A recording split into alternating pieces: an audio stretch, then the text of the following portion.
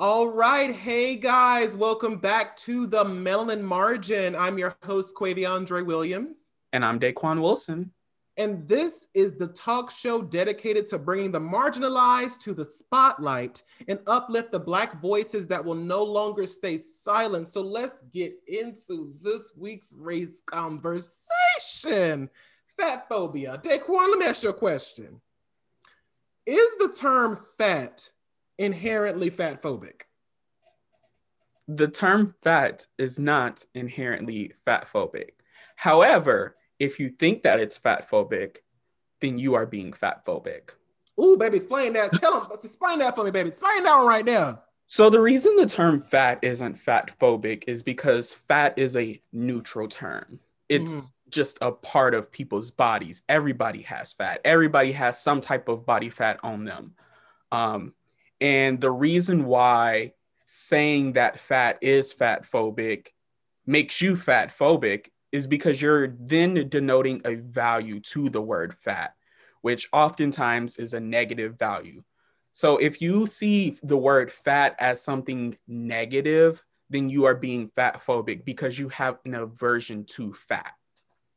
See, I don't know. For me, it's one of those things where it's like it feels like kind of like the word nigga, where it's like there are so many different connotations placed on it by oppressors. So like people who are perpetuating that skinny is where it is and skinny is where it's at, that like it has made the word or the term fat feel like a bad thing. Like to describe a person as fat feels like bullying. And I want to unpack that a little bit. Like, where do you think that comes from? Because even just me saying that word, or like saying, okay, this fat person right here, just it feels like an insult. Why is that? Why do you think that is? I think a lot of times it comes to the way we connotate fat. We use fat as a way to like describe the characteristics of somebody. So in just calling somebody fat, you are a lot of times the connotation is, oh, they're lazy, they're sloppy, they're all of these different things that we bound into the word fat, even though the word itself does not have any of those connotations, but we make them.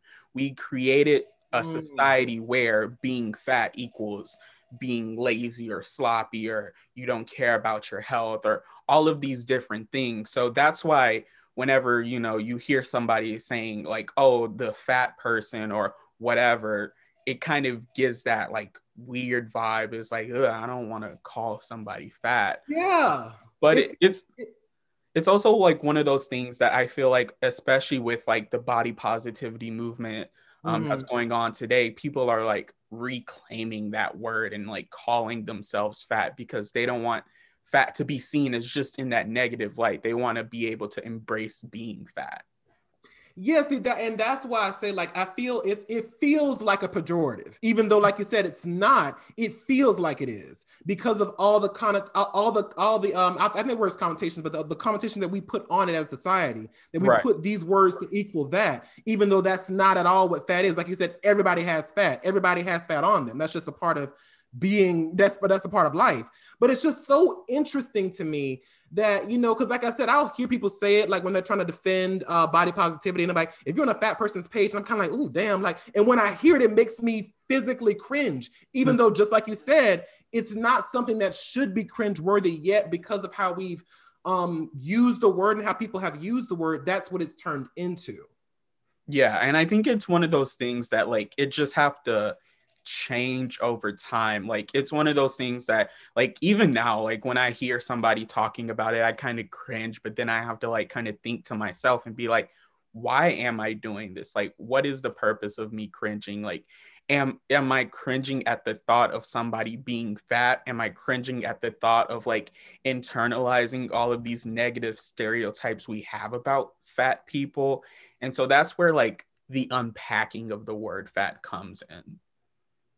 Yeah, like I said, it feels like, it's for me, the cringe is not so much about being afraid of fat people, but it's the idea of like I've for so many years growing up in my life in high school and middle school and elementary school, it just feels like an insult because of how people have used it. Just like nigga has been used as an insult for black people for so many years until we reclaim the word for ourselves. So it's just one of those things where it's like, do you feel, and this is my question, do you feel that a person who is not quote unquote obviously fat should be allowed to use that word, or is it one of those does it have the same kind of feel of like, if you're black you can say nigga, if you're not black you're not supposed to say it? You see what I'm saying? Does it have that same connotation there or no?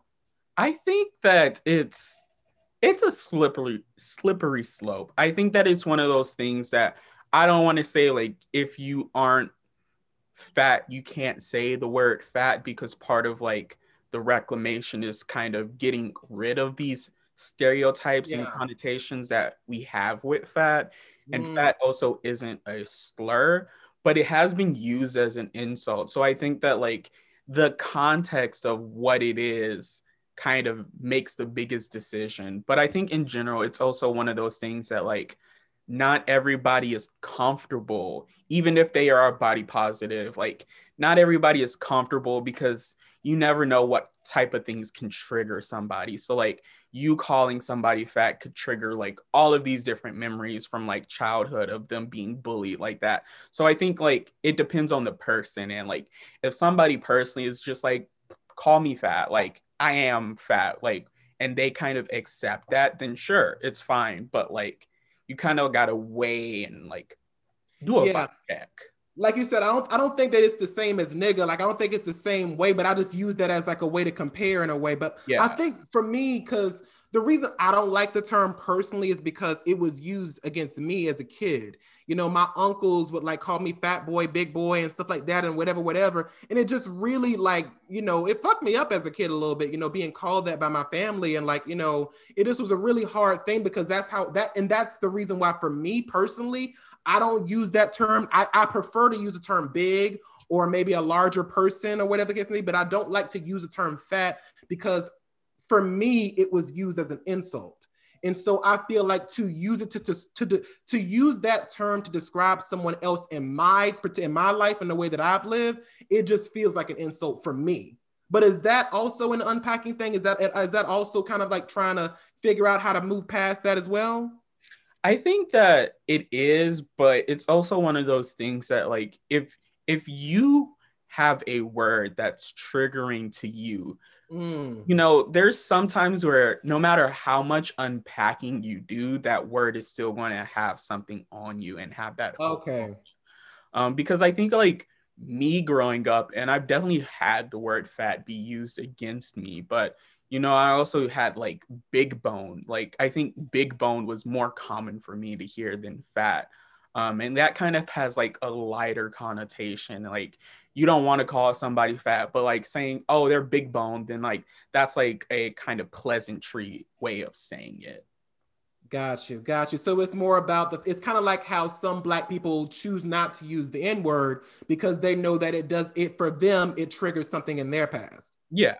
Got you. Okay. So moving a little forward here, in an interview with BuzzFeed News on January 2020, Jillian Michaels decided to give an unwarranted opinion on Lizzo's approach to celebrating the skin she's in and singing about self-love. She says, quote, "Why are we celebrating her body? Why does it matter? Why are we celebrating her music? Why aren't we celebrating her music? Because it's not going to be awesome if she gets diabetes." Now, her mind automatically went to Lizzo being unhealthy without even giving the slightest thought to consider the fact that bodies come in all shapes and sizes. And just because Lizzo doesn't fit into the specific standard of the Caucasian standard of beauty, that she isn't attractive. So why is it that skinny, or when did skinny become the litmus of health? So I know I say this every single episode, but racism. But there's actually like the origins of fat phobia does have linkages to racism in the ways that Eurocentric bodies were the standard, and they looked at African bodies who had more curves and were more full figured. They looked at that as being completely out there. They put black women in zoos and like examine them like they were animals because of how their body curved and everything like that.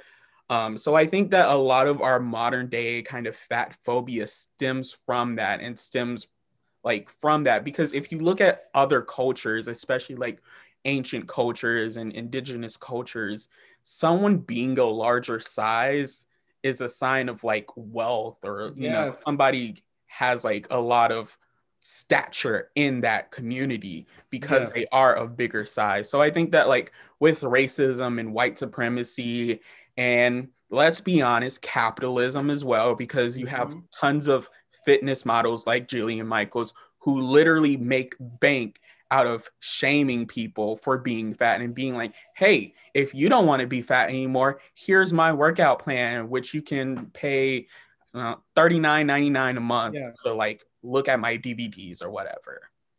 Yeah, I fully agree. I think that it absolutely stems from those areas. I really wish I knew exactly when that shift happened, because when you look at the people like Benjamin Franklin and like some of the older figures in history, like clothes were made to fit a larger sized person, because that was seen, like you said, as an indicator of wealth, because you had money to afford food. Skinny meant that you didn't have money, you were broke, because you had to be skinny. There was no choice, because you couldn't Right. put fat on your bones because you didn't have any food. But it's just funny to me that like these standards of what beauty is and what sexy is and what's not keeps shifting every year, and every millennium, every decade or so. It just seems to shift, because you know bigger people, like you said, in that time, it was not a sign of sloppiness or death or nasty or poor. But now, if you look at it, it's so crazy, because nowadays it's the reverse. Now, fat people or bigger people are seen as the broke ones, or the people who are always going to McDonald's. They don't have enough money to actually get any healthy foods. Isn't that crazy? That's crazy, because if you think that, then it's like, why don't we do something about it so that people have access to affordable, healthy food? Like it's That's crazy. another That's another episode. That's a whole nother episode right there. But like, it's crazy to me, because not just that, but like, if you notice, big black women are twice as likely to be fat shamed by the media than big white women. Like, big white women are still insulted too. Let's not forget that. But the terms used to describe them are very different. Like, sometimes if you look at it, bigger white women are oftentimes called bold and audacious. She's out there being herself. But big black women are not. They're the same terms not used to describe them. It's Why do you think that of racism? But I mean, Child. but for argument's sake, where do you think that stems from too? Like, aside from racism, where do you think that stems from? I think it's just a comfortability. I think Mm, that, larger black women kind of have that, the triple threat of like negative things, quote unquote, about yeah, them. They're black, they're a woman, and they're plus size. yeah, Meanwhile, you have plus size white women, and it's like, they may be a woman, they may be plus size, but they're also white. So I think that media has more comfortability with those types of bodies. And yeah, I also think that with the combination of like other types of stereotypes, that has an effect, like, oh, the plus size white woman is like just like fun comedy, super yeah. fun, like the fat Amy's of the media. But then you Mm-hmm. have like the black woman, and it's like, oh, they're hopelessly romantic, can't never find a man. Ooh, Either they're super loud or they're super aggressive, and all of these different things that kind of revolves around the old stereotypes of like the mammy, the Jezebel, the Sapphire, and all of these different things.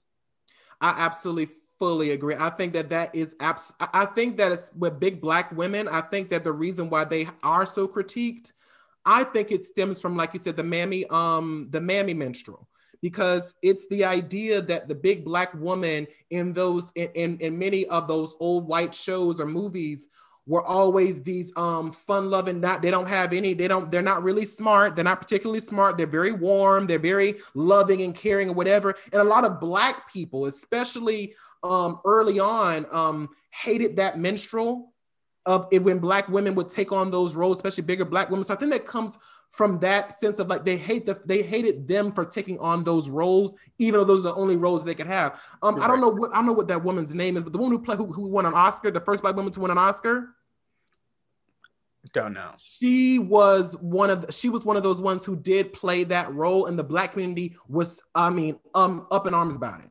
And I think that those kind of imageries and that imagery within the black community and the way that they viewed it, I think that that played into how we see black women today, bigger black women today. I think that because of that internalized oppression, that internalized, phobia of like the fact that these black women playing these roles or whatever, it kind of feels like it's lowering them, because it was, but they didn't have any other roles to play at the time. In Right. mainstream, that is. And so I think that that seeing that Manny archetype being so celebrated by white people, but so hated in the black community because of the minstrel nature of it, I think that that translated over time to making bigger black women, like you said, to be these over the top loud people, because they were like, it was the black community's way of kind of reclaiming it in a weird, am I making sense here? Like in a weird way, it feels like the black community was trying to reclaim that archetype, but also perpetuating it at the same time, if that makes any sense. Yeah, and I also think that there's this aspect of like, I don't know how to describe it or explain it, but like, I think that we just see black people as bigger. Because I remember growing up, like watching That's So Raven and thinking Raven was plus size. And I look back and I'm like, Raven Simone was not like a big girl. Like, Yeah. I grew up thinking that was fat. And like, Yeah. what does that say about how we view black women and their bodies and their sizes? And even thinking about how Raven Simone later came out and talked about like how, Disney told her she was too big to go on tour and like kind of Yeah. body shamed her throughout her experience working on the show. And I think that in a lot of different black media, we see that of like the plus size people weren't as big as we remembered, but being big was their only character point. I am so glad you brought up That So Raven, because now that you say that, I look back. I recently watched on Disney Plus, like watching That So Raven, because that was a fun show. I used to love it back as a kid. And like you said, like looking back, I'm like, Raven was regular size. Like at the most, she was maybe medium at most. Right. And that's still kind of stretching it. And I was looking, I was kind of like, that was our litmus for quote unquote fatness. She was a big girl. That's what we consider a big girl. And I was like, and like you said, looking back at it, kind of like, damn, like back in the day, you were like, yeah, she's a big girl. Like Right. that was that we fully believed that as kids, like, yeah, she's a big girl. But like now, with the information that we know now and the growth that we made in society, we look back and we're like, big. Where? Bitch, where? Like where? So which, and it's crazy. There was especially this episode of That So Raven that I thought was so impactful, that the body shaming episode where she was Yeah. walking the runway. And like I just recently watched that one too, and I was kind of like, big. Big. So it's just, and I'm glad you bring up that point too, like black shows, like the Parkers. Yes. Now, that show, as funny as it may have been then, I recently rewatched the entire series now, and the Fatphobia, Daquan. Astronomical. I mean, astronomical. And I just looked at the show and I just was like, Professor Ogilvy never dated a plus size girl. He was always dating skinny women over Miss Parker and always showed disgust. I mean, literal outward disgust at even possibly considering dating with her simply because she was larger. That was always the joke and the gag of the show. And I just want to know, Daquan, where the fuck did we get this idea that big women at all were unattractive? Or Again, I like this. That's like one of the craziest things that like I wish we could like pinpoint it and be like in 1868 on this day at this time in Penn Square. Like I wish we could. But I think that it's one of those things that we're noticing it so much more now that we go back and look at it and be like, hey, like that was kind of messed up. And like, of course, it has all of these influences on how we stereotype women, especially Black women, and all of these different things. And I think, especially thinking about like the Jezebel Sapphire type stereotype Mm-hmm. of like how people saw Black women as being promiscuous, and Yeah. therefore a bigger Black person must be more promiscuous because they have to try harder in order to get a man because they're not the beauty standard and they're not like whatever. And I think that's where it comes from, but it is still wild to think about. Like it, and I fully agree with what you're saying. Like it was so crazy because I remember I look back on them like Monique was so beautiful. Like on that show, she was, I mean, the fashion, her outfits, her hair, like the way she did her makeup, like she was a bad bitch. And like it was, Period. I mean, period. Like full stop. Like no drama. Like it was, she was so beautiful. And I was like, and like I said, again, just the way that the show would, the way that our minds were as children and in that time and rewatch as a kid, you're like, okay, it makes sense why Professor Ogilvy don't like her because of this and that and that and that. But like I said, looking back on it now as an adult, you're like, Monique was that one. Like that's Right. like she was stunning, like She was the beautiful, catch, the catch. the catch. And it was just like hearing how Professor Ogilvy would talk to her and like just the way he would demean her simply because she was a bigger woman. And it just, the way that not just her character, but the fact that in the end of the show, it ended up being that she ended up with him, and it was finally like, oh yeah, she finally got the guy, and it's kind of like, and it just made me so mad now looking back on it because everybody, and once again, back in the day, we were like, oh yes, finally he realized that Mrs. Parker was the one, but it's kind of like now looking back at it, he didn't deserve Miss Parker. Did not at all. And I also think that that kind of relates to like how even now we see this switch up of like, you know, of course, when Drake said, I like my girls BBW, everybody was on that being like, oh, yeah, I like big girls too, and everything like that. And even now, like, I scroll through TikTok and I see people are like, oh, you know, if you're not with a plus size girl, you're not doing it right. And it's like, you go through who they're following, you go through who they're talking to, and it's like, not one insight. And it's like, why are you using plus size people for clout? I Baby, the think virtue that's what it signals is. is strong in that one. It is. Well, I'm sorry, I cut you off. What you were saying? Why are you using plus size people for clout? I think that that's like a major problem, as well as like the fetishization of big black women is also another problem. It's, and we've talked about this before on the show, it's just so disgusting that like these mostly white creators usually, but some black ones too, will oftentimes do this thing. I always love big women, I always love blah blah, and I always send the forth. It's kind of like bitchware,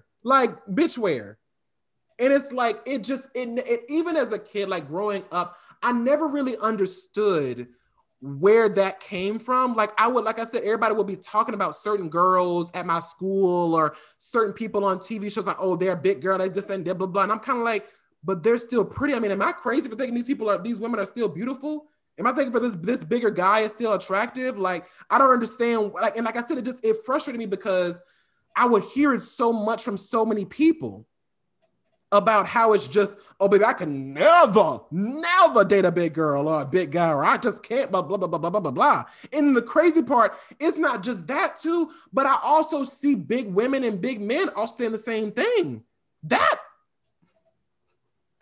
Child, the amount of times I have seen a larger man being like, I would never date a big woman. And it's like, not the pot calling the kettle black. crazy part about it is they'll be saying it and it's always the level of disgust to it. Yes. And I think that's my biggest problem. It's one thing to say, I'm not attracted to someone of a larger size, or I'm not attracted to someone who's skinny or whatever. But it's just the kind of like, ugh. Like it's, I don't know How what. could I? How, yeah. Like me, bitch, I could never be me. Could never be me. And I'm like, who the fuck? Who taught you that? Like, Who what? are you? Who, baby? And Who it's are like, you? first of all, you should be lucky enough that a big woman or a big man will give you the time of day, number one, because in that, and let's talk about that. Let's talk about that. Like, there are so many skinny black men, black women, or skinny white women, or skinny people in general who would be like, "Oh, baby, because baby, if I like you, honey, that should be something because you shouldn't have anybody. But the fact that I like you, it should be a gift to you." It's like, bitch, who the fuck told you this, that being skinny was a gift for me, like, or for that person? You know what I mean? Right. Like you are not blessed by God himself, like came down and being like, you are my gift to humanity. Like, no. And it's also one of those things that I think that where this comes from is we see fat as being like a trait. Like it's something that a person is inherently or whatever. And it's like, that's not the case. Like, even if you dated somebody skinny, they could gain weight. People Yeah. gain weight all the time. It's normal. Even during quarantine, so many people talked about like the quarantine 15 or 50. Mhm. And it's one of those things that's like, so if you're saying that you will only date skinny people, what if they go through like a really dark depression and, they stress eat and they gain weight? Are you not going to love them anymore? If they get pregnant and gain weight, are you not going to love them anymore? Like, make it make sense. And some people absolutely do. Just what you said. They don't love when some women get a little get pregnant. It's oh no, or it's always this kind of thing of like, oh baby, you getting a little weight, you need to lose a little bit of weight, and it's kind of like, what the fuck? Like, I just don't understand like this idea that people have to look. I mean, clear cut abs, defined muscle, this, blah, blah, blah, that. And it's like, do we not understand, just like you said, that baby, you know that the only way to keep definition, and I just learned this, but like, did you know the only way to keep the defined abs and the defined chest, if you work out every week, like you have to consistently work out to maintain definition. If Right. you stop for maybe a week or even a few days, your game is gone.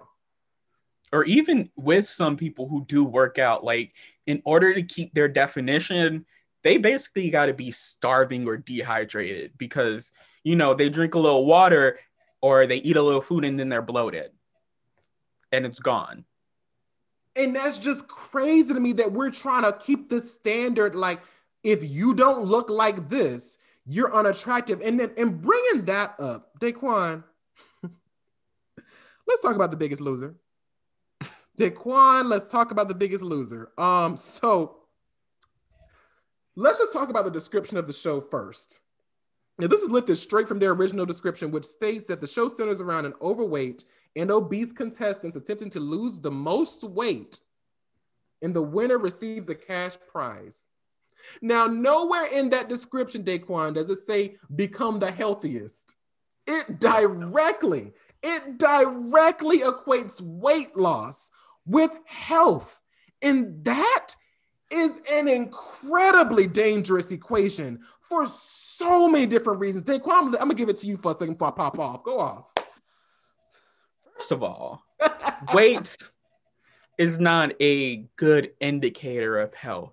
There are plenty of people who are super healthy but are considered overweight. There are people who are have the most unhealthy habits ever, but they're skinny. And it's one of those things that like it's crazy to think about how in society we equate the two. And a lot of that comes from our ideas of like BMI being an indicator of health, which even a lot of doctors will say BMI is bad because somebody who is very, very muscular would be considered overweight. And it's like, so you can be fat and overweight, you can be muscular and overweight. Mhm. What can you be and not be considered overweight on the BMI scale? And I also think that like it promotes like diet culture in a way of like, trying to sell like these tummy teas and being like, oh, Oh you want my to lose God. weight so quickly? Just drink this tea that will literally flush your entire system out and mess up your stomach for however long you're taking it. Or it's promoting all of these different types of diet plans and all of these different things where people are literally starving themselves. Like I've seen so many times where I don't think it was The Biggest Loser, but I think like on a lot of the shows that have like somebody that's going to have weight loss surgery and they have to do like Mhm. a specific diet before doing weight loss surgery, they'll have them eating like 1,000 calories a day Mm. just to just to show how little 1,000 calories is.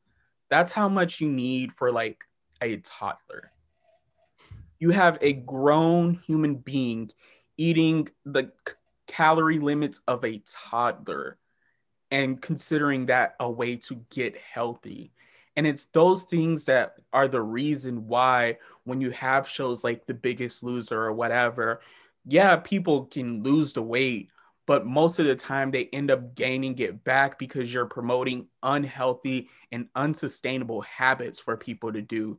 When in reality, you should be teaching people how to cook better food for themselves, how to shop for better food, what can they make sure that they eat and be able to be full, still enjoy what they want to eat in moderation and have a healthy lifestyle rather than a quick get it and go diet. And that's the problem with it, because most of the time they're trying to get that profit for their new diet and their diet book, or they're trying to get that profit off of the hospitals and being like, hey, if you are overweight, you're going to have to be seeing me. I can call you in, do all of these different tests, run up your hospital bill so I can get paid. And I Mhm. think these are all of the systematic problems that we have that causes fat phobia to be such a problem. I mean, baby, I couldn't have said it better myself. I mean, this shows like The Biggest Loser, even the name itself, The Biggest Loser. I mean, You're calling already, fat people losers. already, not even watching the show, the fact that it's called The Biggest Loser, and like I said, it is incredibly fat phobic, because not just the fact that you're saying that fatness is an equation, or it is equal to you being unhealthy, but it's like you just said, it's not talking about how to be healthy. It's not saying let's get you to a healthier weight. Let's see what, because some people can't go below a certain weight because they will be considered unhealthy. Right. So it's like, instead of it's like, oh, this person lost this many pounds, this is great, right? It's like, no, you're making a competition about someone's suffering. Essentially, it's organized fat shaming, like the way that some people describe it, because you're basically saying that if you do not lose enough weight, you are not a winner. If you don't lose more weight than this person, you're not good enough. And stuff like this further perpetuates this idea in society that this kind of aspect of diet culture, or this aspect of fat shaming is okay.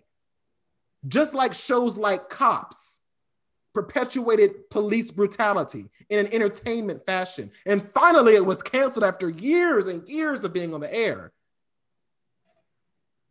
But like, the fact that this show is essentially still ingraining these ideologies that being big or being fat or being larger is a bad thing. And then their Inherent.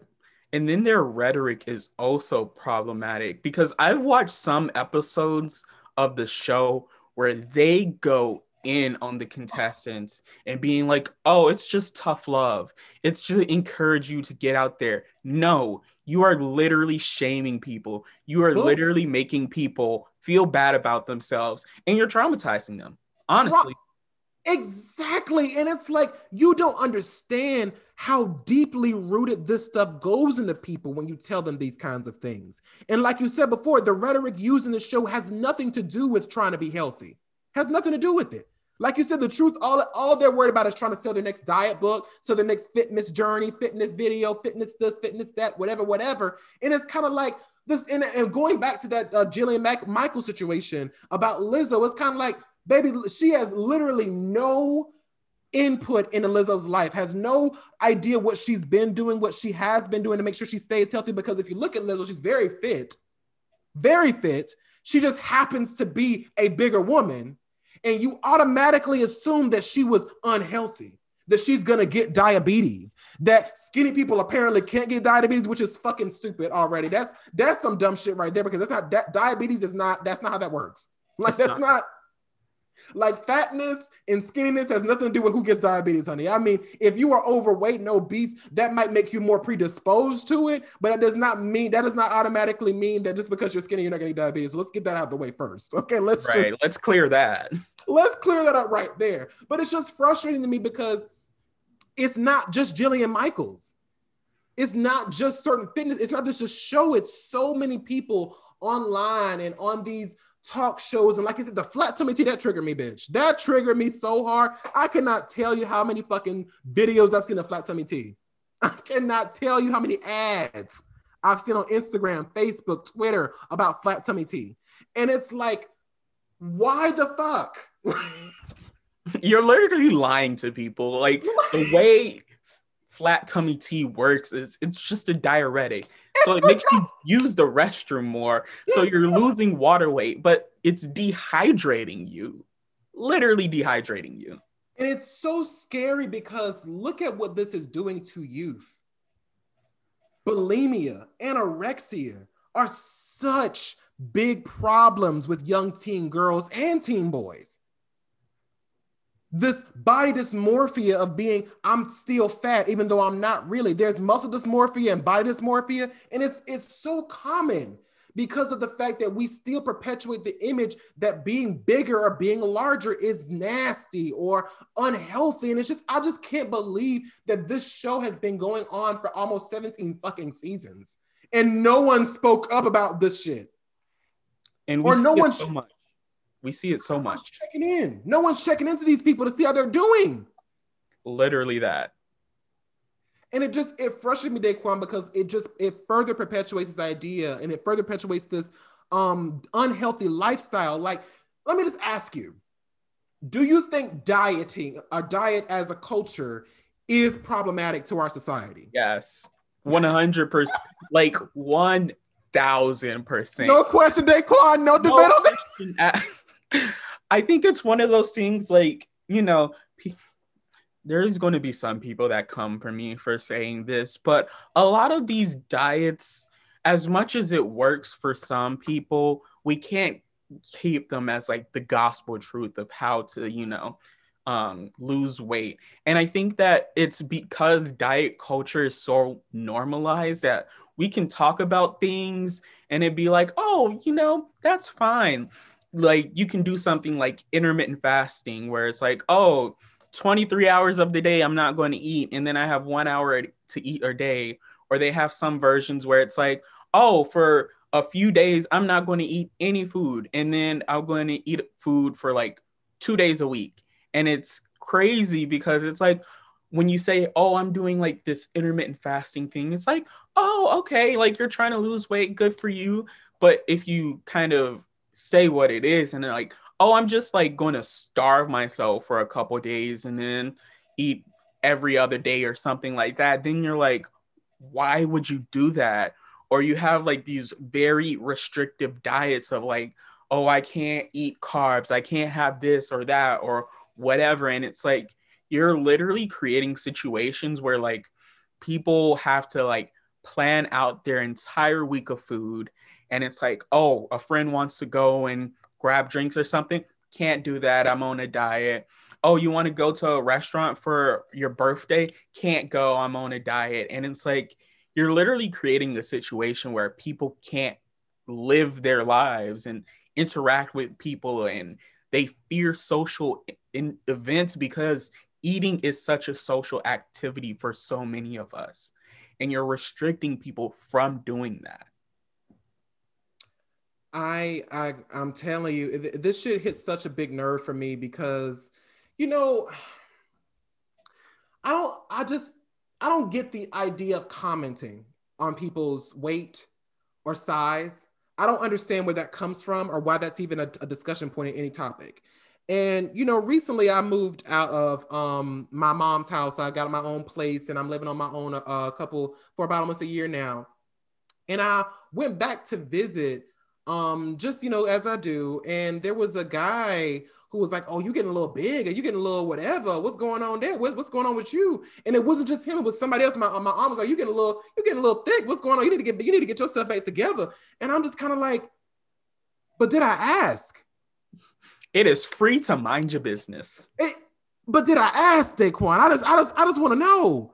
And it hurt my feelings, and it made me, and like I said, I thought I was good. I'm like, I'm feeling myself. I'm happy. I'm eating well. I'm doing what I got to do. I'm, whatever. And like I said before, when I heard them say that, I was just like, well, and then do I need to be trying to eat differently, or am I not doing what I'm supposed to be doing? And it made me question myself over and over again. And I just had to realize that it was bringing back that idea that I have to be a certain kind of to be able to be sexy or to be attractive. And it really boggled my mind, because this is what we perpetuate in society. We make this okay. That commenting on someone's weight, that commenting on someone's size is something to do. That you're helping them by mentioning their size, or you're helping them by, let me tell you something, motherfuckers. Let me just be real clear with y'all, right? Yeah, not the people watching this, but maybe that one person who's trash, who's watching this, who need to learn something. But let me just really break this down. If somebody has recently gained weight, I promise you, they know. I promise you, they know. You don't have to tell them. They are aware. Okay? And it just frustrates me that we feel this need to point it out. And it frustrates me that we still perpetuate this idea that you need to get yourself together. You need to get on a diet. You need to eat this and that and this and that and that and that and that and this and that and the fourth. And it's kind of like, bitch, you only get one life. One. You only get one life. And I'm not saying that you should go wild and do all kind of crazy shit, but I am saying is that, like, why are we sitting here having to edit ourselves so heavily on what we eat? It's food. It's to nourish our bodies. And it's like the fact that we have this culture, that the diet vulture culture, where it's like, oh, you have to be skinny. You have to be this. Your body you can't have a little jiggle. It has to be no jiggle. No jiggle. Like the fuck, that's okay. Like not having any kind of body fat and body mass at all is a healthy lifestyle, apparently. And a lot of these people, I'm just looking at, like, you don't have an MD behind your name. You don't have no registered dietitian behind, no nutritionist behind your name. And like on that note, even if you do, let's be honest, medical fat phobia is a real problem. The amount of times plus size people go to the doctor for something, and the only thing that they get is, well, you're overweight, so you should try losing weight. It's like so many times doctors do not listen to fat patients. Like, I've experienced this where it was literally like, I went to a hospital because I was like, I don't know what's wrong with me. I'm feeling all different types of things. I can barely breathe. Like, what's going on? Like, I want to have a conversation. And I was literally hospitalized for 3 days because they were like, I don't know what's wrong with you.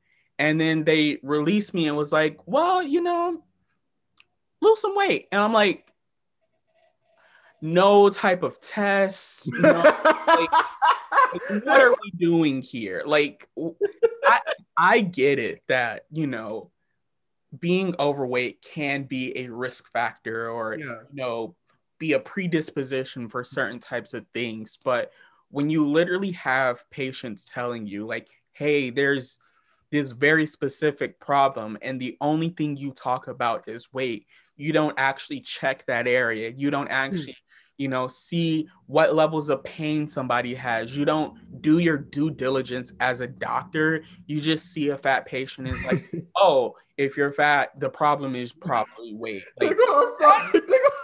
They said no type of test, no.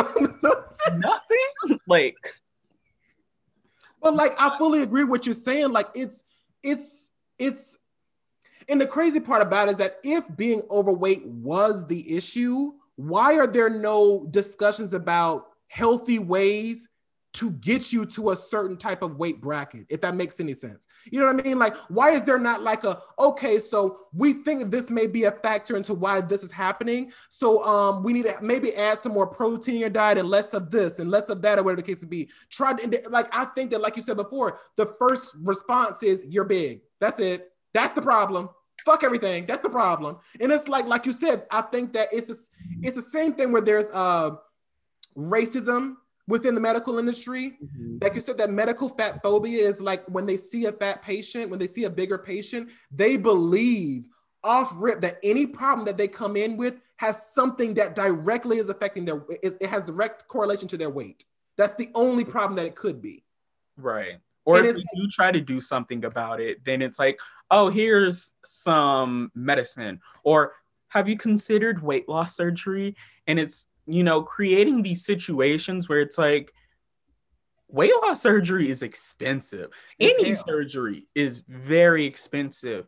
And if your go-to response is surgery and not finding, affordable options, not, talking to the person about ways that they can, have a nutritious diet. yes, That's the problem, because I've even talked to some people who are in medical school that are becoming doctors, and they only have to take like one nutrition class. One. Not one. One. And that's the crazy part, is that once again, it's still the conversation about weight that pisses me off. It's like that's the first thing that they're saying. And it's like, I just don't understand why it's not about how are you eating? How often are you eating? What types of food are you eating? How often do you go out to eat? Or I go out to eat this amount of times. Okay, let's bring it down to once a week. Let's try to do this a different way. And let's try that. It's the fact that it's kind of like you said, it just jumps straight to weight. And it's like, instead of let's move the conversation from weight and moving to how are you nutrition? What is it? How are you giving your body nutrients? What are your go-tos? And instead of having that conversation with your patient, because I feel like that would shift a lot of people's focus on their bodies and their health, I think. Because a lot of times, I remember one time, there was this woman she was telling me that she was going through a lot of struggles in her life, right? And her doctor was like, her first doctor was like, yeah, you need to lose some weight. That's the only way you're gonna have to fix it. It's going, your body ain't working, your diet, this is going on, diabetes, whatever. You lose some weight, right? So she loses the weight. And she goes back to the doctor, and they're like, and she had a new doctor this time. And the new doctor looked at her and was like, you lost how many pounds? She's like, I lost about 50, 60 pounds. And she was like, bitch, what the fuck? The doctor was like, you lost how many? She's like, that's good, right? The doctor was like, hell no, bitch, you getting into some dangerous territory. And it was just crazy that two completely separate doctors were telling her basically opposite, like juxtaposing each other. It's like, well, this doctor told me to lose weight. This doctor told me to gain weight. I don't understand what the fuck is going on. And when I heard her say that, it really kind of brought things into perspective for me, because it's kind of like, we're still in this conversation about, like you said, losing weight, losing weight. That's the only way to solve all these problems, and not talking about how to be healthy. Where does your healthy weight for someone of your stature? Or even getting like, what other factors are causing you to gain weight or maintain your weight. Like I know somebody who is transgender, and they wanted to medically transition because, their body dysmorphia was just really heavy on them and causing them to be very anxious and depressed. And, when they feel all of that things, they stress eat. So they wanted to medically transition, and the doctor literally told them, I will not clear this unless you lose weight.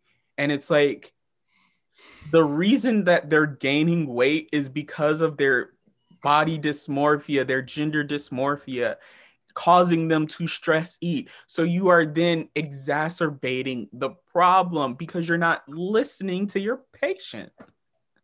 And like you and that and just it further perpetuates this ideology that, once again, big people are unhealthy. That is the only factor. Like you said, fuck a test. Fuck trying to figure out what's going on. Fuck actually having a conversation with your patient. fuck actually having a therapist get involved and maybe figure out, oh, this is the reason why. Like you said, for that particular situation, it was because of the transitioning. It's because they were feeling body dysmorphia. So instead of getting a therapist to maybe say, let me refer you to a therapist first to make sure this is the issue before you just automatically diagnose without learning the issues. And that further goes even deeper than that. There are so many people who stress eat because of the situations they have in their home, abusive situations, sexual assault, rape, molestation, so many different things they could be going through. And instead of the doctor going, why are you eating so much? What's going on?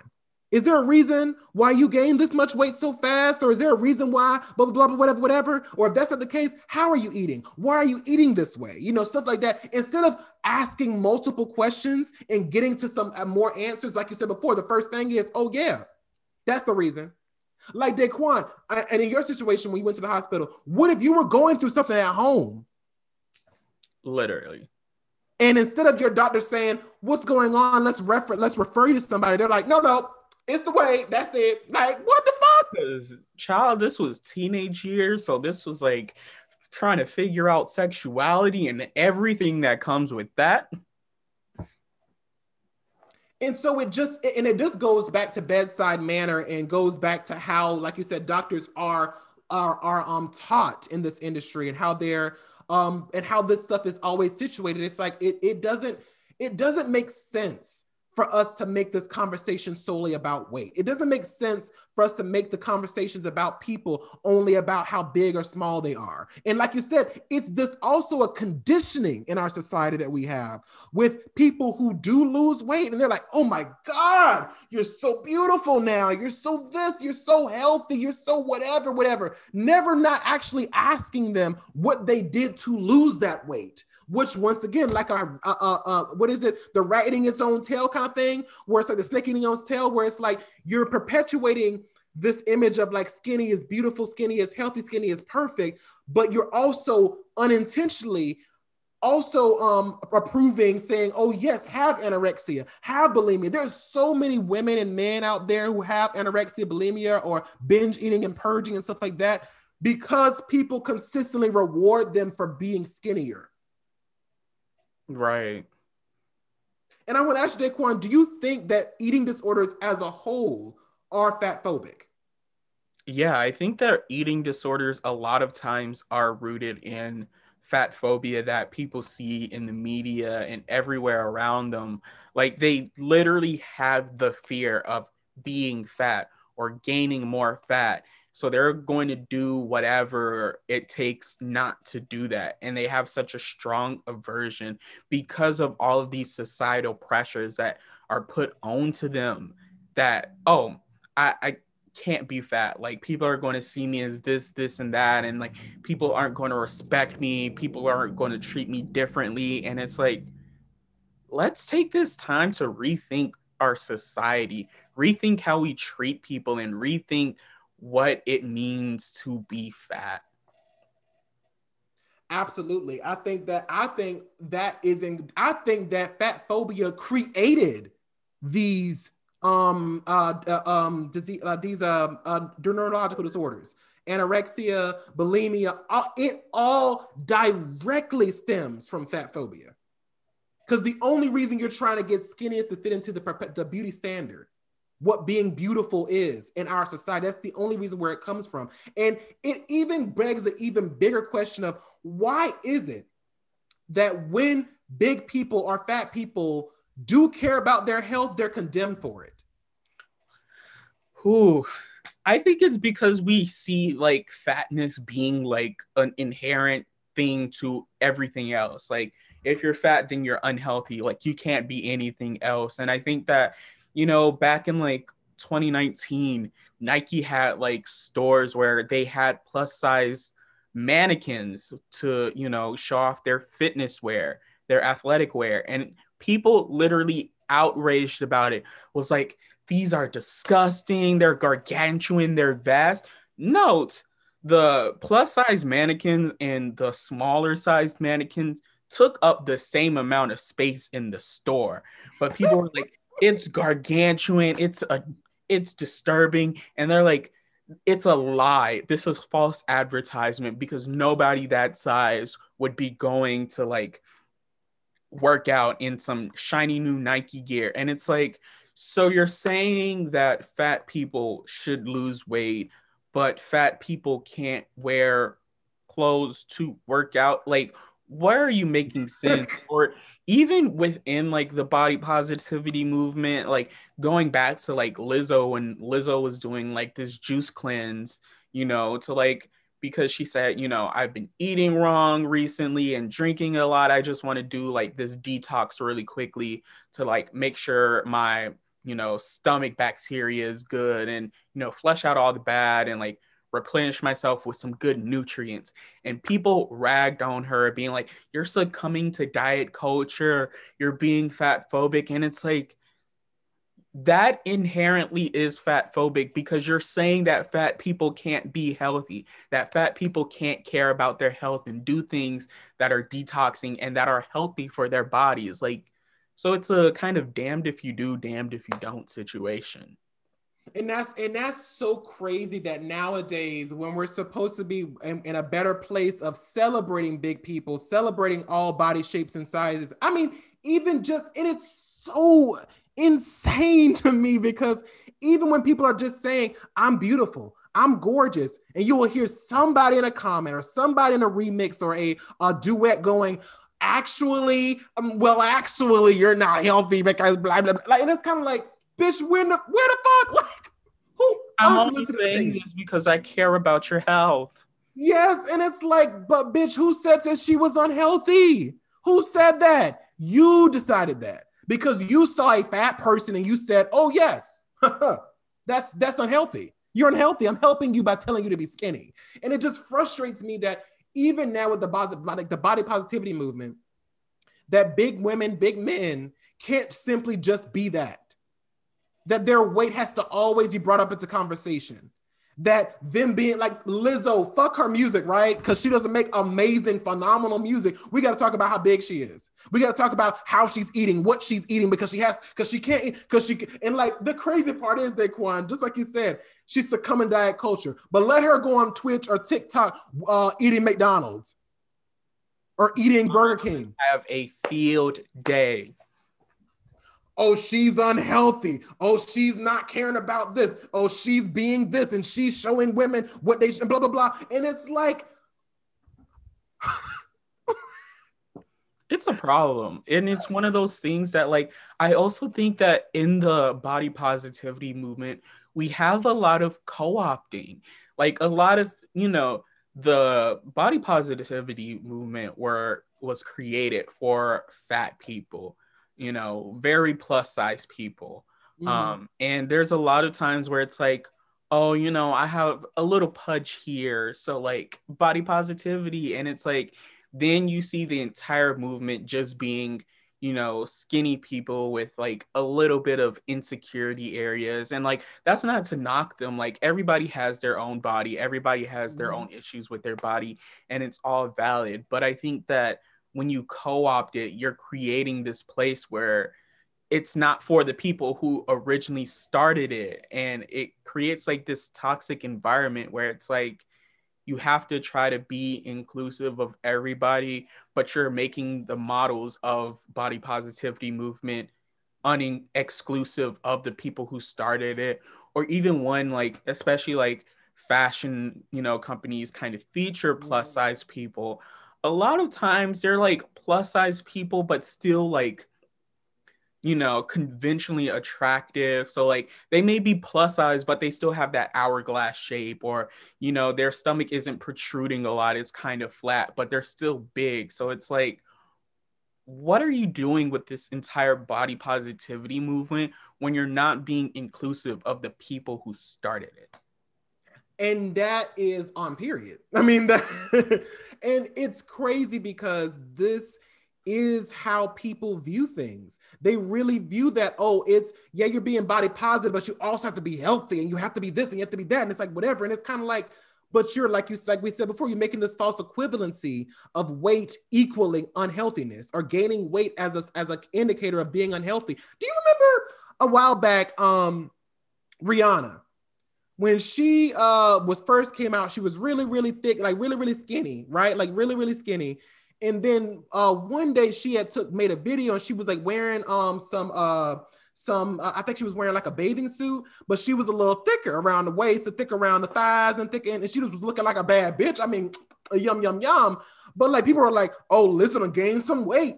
I mean, no, not Lizzo. Rihanna gained some weight. Taylor Lautner too. His same thing when he was out, he got that he must be in a relationship. He got that big happy weight and blah blah whatever whatever. And it's kind of like, who are you? Why does it matter to you? Who the fuck are you? Why does them gaining weight or losing weight have anything to do with them being beautiful or not? Right. If it's not your body, it's not your place. Ooh, hashtag what? If it's not your body, it's not your place. Period. And I think that the fashion industry is incredibly fat phobic. I mean, if you watch America's Next Top Model early seasons or whatever, there was an episode where Tyra was like, well, I do eat sometimes, but when I would go out to eat a burger, I'll take off the bread and only eat the meat. And I'm kind of like, what kind of shit? I was like, just eat like what?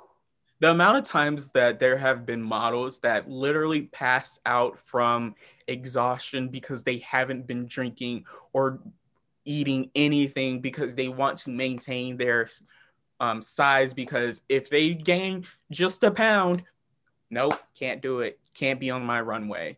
I mean, people will literally weigh their models. I've seen it on videos. They will weigh their models before they get on the runway, or weigh them before they even get a chance to audition for a walk. They'll measure their waist size and be like, "Oh, you've gained here, you gained there." I'm like, "What? Oh my god!" Like, I'm just like, we really give that much of a fuck, right? And apparently, we do. And just to kind of bring this conversation back a little bit, like even in television, especially with Black women, big Black women especially, we oftentimes, and you touched on this a little bit too, where like they're always portrayed as aggressive, sassy, without a man, and desperate. That's their caricature.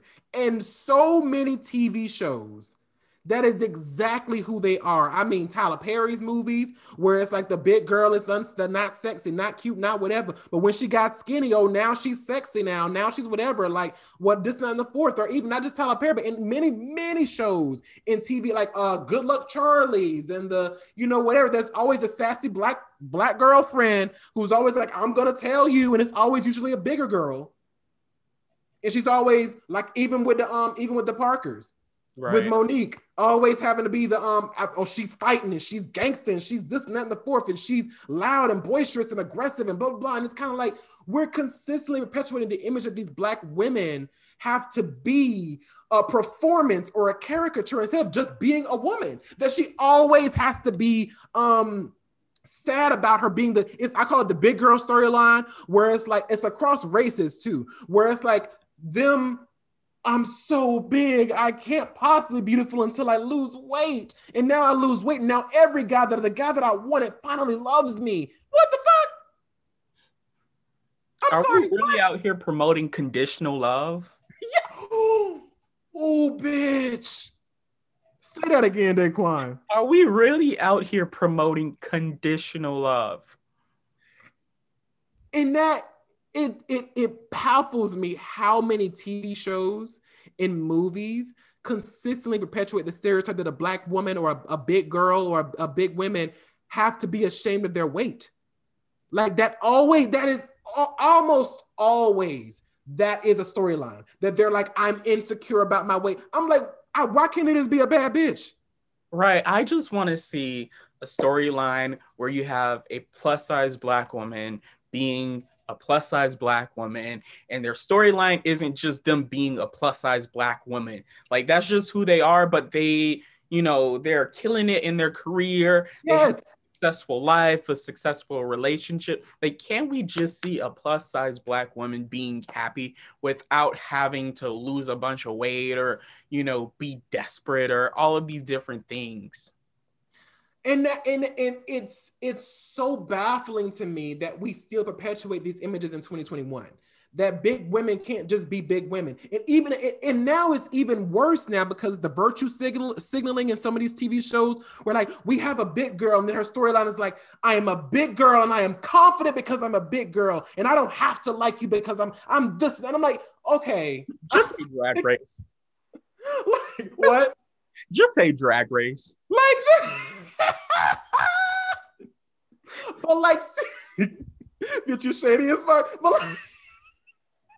But like seriously, and like so many TV shows are like that, where they're just like, oh, I have to be the big girl and I have to be the whatever. It's like, no, you could just be sexy. You could just be sexy.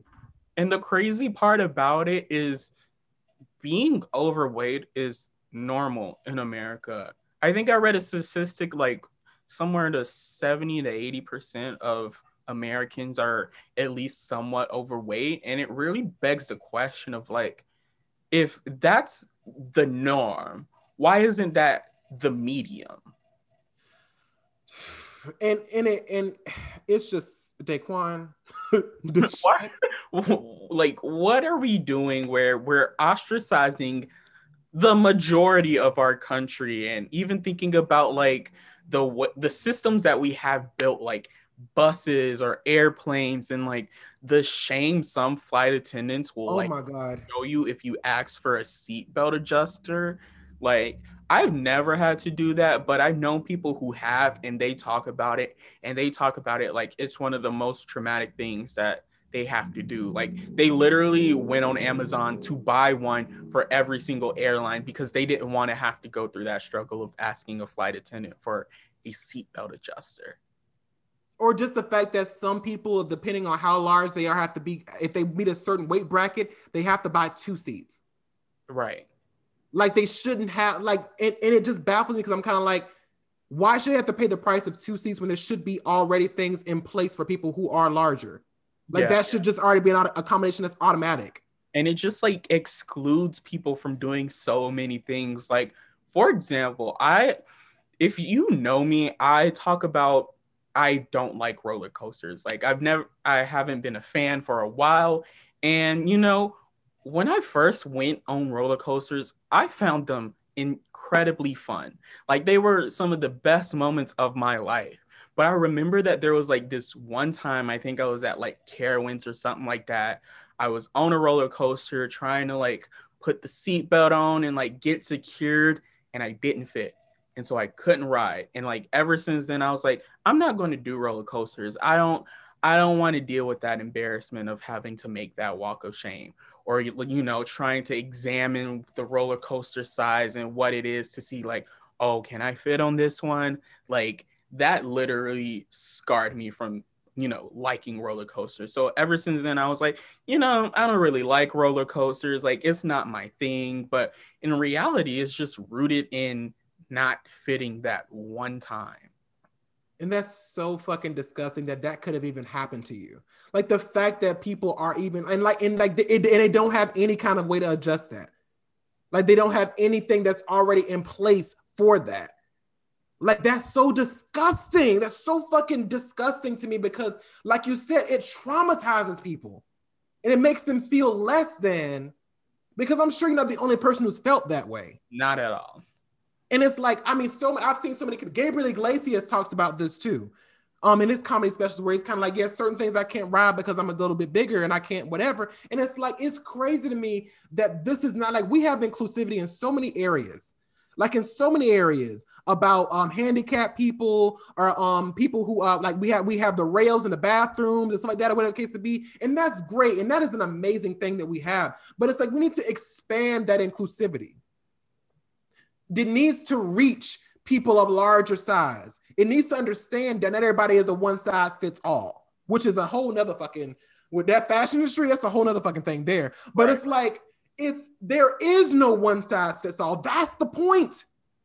That's the point that people don't realize. There is not a set way for things to look. There is not a set standard of what you should be at what weight you should be at this age, or what age what size you should be in this point, or how big you should be. It's like there shouldn't be that. There is no one size fits all. That is a myth that is perpetuated by fatphobia and racism. Okay. Period.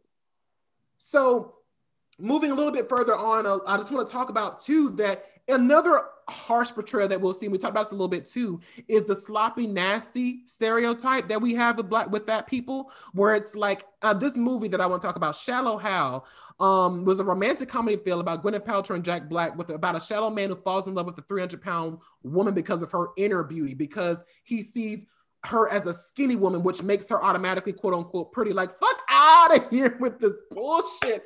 Like, Daquan. What? I think that this is why, like, you also see this a lot in comedy. Like, people just love using fat as a punchline. Like, Yes. and it's at a lot of times it's not interesting. It's not really that funny. Like, if your entire punchline is like, oh, they're fat, like, who are you making this for? What are you making? Like, what message is your punchline sending? And that doesn't make any, and it's in comedy. So in comedy specials, that fat is funny. That if you call someone fat, it's hilarious. That them being big and them being large, oh, that's so fucking funny. And it's like, I'm like, it's not. Like, it's not. You are, baby, instead of being creative with your observations, instead of being actually talented at being a comedian, you choose to go on the bare minimum. You choose to go on the, oh yeah, you're big and that's it. That's the only punch I can give you. It's kind of like, no, baby, that's not how that works. That's the low Like, hanging fruit. that's, baby, that's what again? The low hanging fruit. Like, Bottom of the barrel. Like, and I've seen some, comedy specials make a joke centered around a plus size person that have been funny. But most of the times that's coming from a plus size person.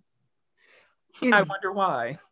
And the crazy part is, just like gay jokes, and I always say this with gay jokes too, if the punchline is them being gay, that's not funny. If the punchline is I'm black, that's not funny. If the punchline is they're fat, that's not funny. The punchline should not be a objective thing. It should not just be that. No, it needs to be something that's creative. I've heard some funny ass gay jokes. I'm like, that shit is hilarious. Like, that shit is hilarious. But it was because being gay wasn't the punchline. Being fat wasn't the punchline. It was something else within the joke. Does that make sense? Yeah. And that to me is comedy. If you're not going for the low hanging fruit, if you have it's not. If it to me, nothing is funny when that is the punchline. When like I said, fat or them being handicapped or them being this, that's funny. Like, it's not a punchline, it's an observation. Ooh, say it again, Daquan, for the people in the back. It's not a punchline, it's an observation. Ooh, baby, and that's not comedy. So many little boys and girls grow up never knowing the full scope of what their culture has contributed to society and history. So it's time for a change. Let's take a pause, rewind, and remind the world just how we did that. Now, in a celebration of Pride Month, I want to recognize James Arthur Baldwin, an African-American novelist, playwright, essayist, poet, and activist. Baby, the list is long. Okay, in his book, The Racial Problem, in the works of Richard Wright and James Baldwin, written by Joseph J. Rogers, he states that Baldwin's novels, short stories, and plays fictionalize fundamental personal questions and dilemmas amid complex social and psychological pressures. Themes of masculinity, sexuality, race, and class intertwine to create intricate narratives that run parallel with some of the major political movements towards social change in the mid-20th century America, such as the Civil Rights Movement and the Gay Liberation Movement.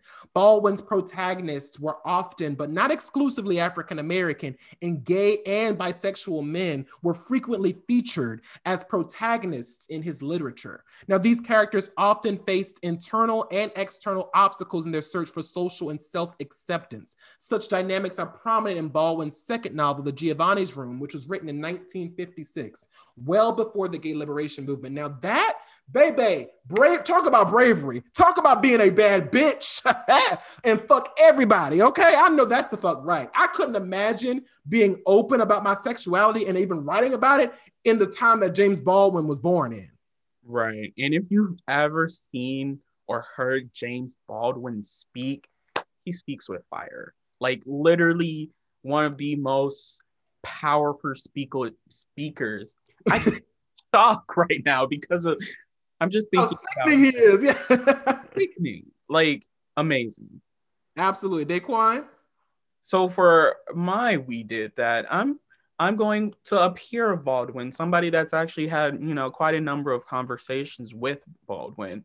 And I will be talking about Audre Lorde. So Audre Lorde is a self-proclaimed Black feminist lesbian mother poet who was born in New York City in 1934 and was another major influence of the Black arts movement, like Baldwin was. Lorde has been published in countless anthologies and has published 12 books over her lifetime, with poetry being her first language, as she says. Lorde wrote powerful poems of protest that gave voice to marginalized communities through her own experiences as a Black lesbian woman.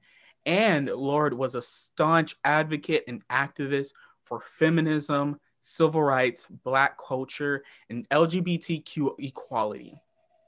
Lorde was also a phenomenal prose writer as well, writing the Cancer Journal, which outlines her battle with breast cancer and having a mastectomy, and Zamia, a new spelling of my name, which is a biomythography and a major canonical text in Black studies, women's studies, and queer theory.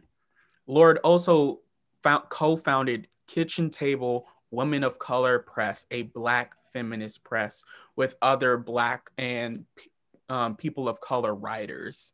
So, like Baldwin, another phenomenal Black people.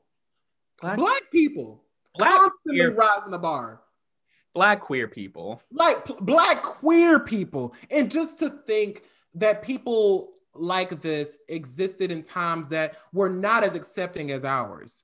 And, Right. and we're still fighting today. Now, we're not fully there yet, but it's just like to imagine being so brave in a time where you could be killed, lynched, murdered just for being who you are, especially not just as, to be Black and gay or queer in a time like, no words. When I say bad bitches,